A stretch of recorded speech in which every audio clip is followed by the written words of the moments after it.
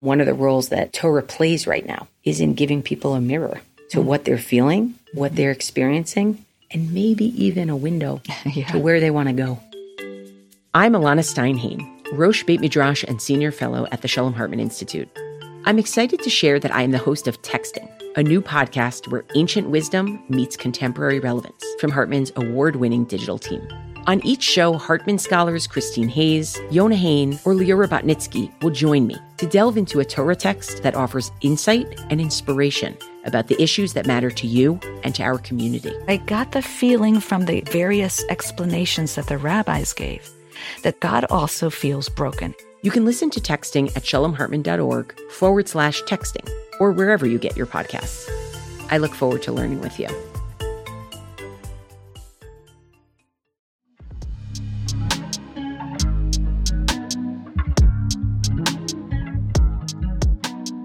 Hey there, and welcome back to Take One, the podcast that brings you just one good page of Talmud each day. Why good? Because today we're talking about not just the good, but the best, man's best friend, dogs, or more specifically, bad dogs. A subject which, sadly, I know something about. I may or may not have one of those poorly behaved hounds right here in my home. But the Talmud today teaches us that having such poorly behaved animals in the house is, shall we say, not the best idea. Here, have a listen. The justification for this, says the Talmud, is from the ruling of Rabbi Natan, as it is taught in a Baraita. Rabbi Natan says, from where is it derived that one may not raise a vicious dog in his house, and one may not set up an unstable ladder in his house? The verse states, you shall not bring blood into your house, Deuteronomy 22:8, i.e., one may not allow a hazardous situation or item to remain in one's house. As long as the hazard remains, the owner is in violation of this verse, and therefore the court may excommunicate him for failing to remove the danger. In other words, if you have a dog, which is, all around okay, but has, as we told my kids when they were young, an emotional boo-boo, and sometimes may or may not bite you a little bit, say the rabbis, you are liable to be excommunicated because you allowed this danger into your home. Now, I don't want to bore you with tales of my own bad dog. I want to introduce you to today's guest, producer Josh Cross, who has a bad dog of his own. Josh, welcome to the show. Who's a good boy? Who's a good boy? No, look, I love your dog. I love Oscar. He's an adorable schnauzer, a totally lovely gentleman, and a fun hang, as the kids say. But sometimes, especially say if your feet come within kind of dangerous proximity of his face, or in the wrong angle, or making the wrong kind of motion, Oscar will bite. Correct? Absolutely. Oscar is a shelter dog. We got him when he was just about 2. We think so because he had new teeth. Oscar is an absolute lunatic. Oscar is on Prozac. Oscar is a head case, and we still love him.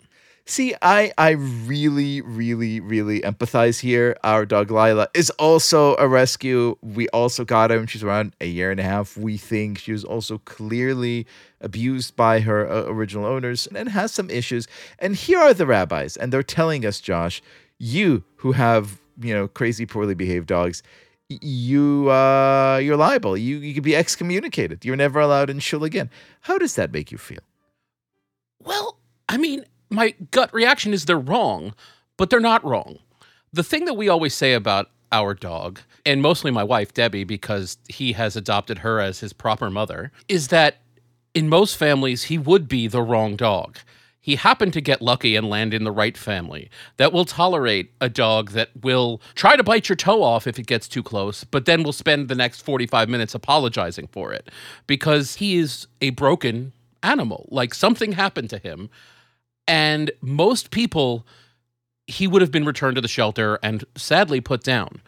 Not in my house. We like the broken folks. And so I think we're the exception that proves the rule, perhaps, in that he could be very dangerous, but we've come to embrace him for that.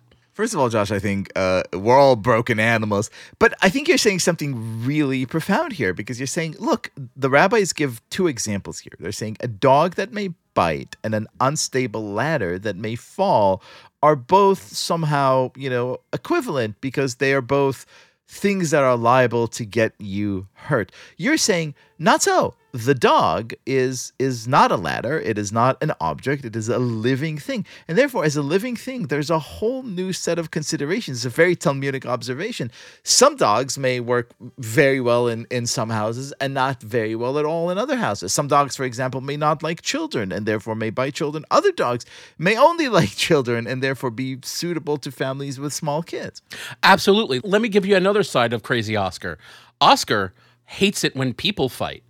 And because we know that he will bite if he's upset, if Miles was yelling at me or I pretended to attack Debbie, he would jump right in the middle and bark his head off at whoever he thought was the aggressor. So he doesn't want any fighting. And so he will defend people within this house with his own weapons. This is a 20-pound dog, mind you, so he's pocket-sized, but his own charm has come to work its own very important role in our house, but only because we work with him. You can have an unstable ladder if you balance it correctly and know that you're using it and the grand value you're getting out of it is more than the risk. And so if you're willing to mitigate the risks or deal within them, I think the rabbis would be okay with that. If you're an absolute moron who wants to just kick your dog, no, Oscar's going to tear you up. Oscar the dog, sometimes the aggressor, but mostly the peacemaker. Josh Cross, thank you so much for taking such great care of Oscar and for being our guest today. Thank you.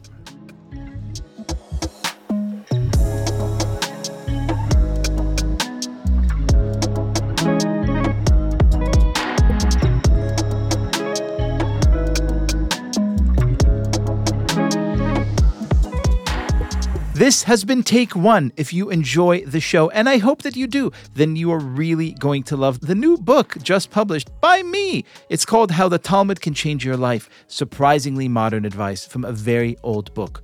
You can order it now at your local bookstore or directly from the publisher through the link in this here podcast description or through that big online store whose logo is, a smile. As always, please go rate and review Take One on Apple Podcasts or wherever you listen to podcasts. You could get your Take One t-shirts and mugs and other swag at tabletstudios.com, and you can subscribe to our weekly newsletter at tabletm.ag/Take One newsletter. Take One is a Tablet Studios production. The show is hosted by me, Leah Leibowitz, and is produced and edited by Daron Ruskay, Quinn Waller, and Ellie Blyer. Our team also includes Stephanie Butnick, Josh Cross, Robert Scaramuccia, Courtney Hazlett, and Tanya Singer. For more information, go to tabletmag.com/takeone or email us at takeone@tabletmag.com. I hope we have made your day a little more Talmudic.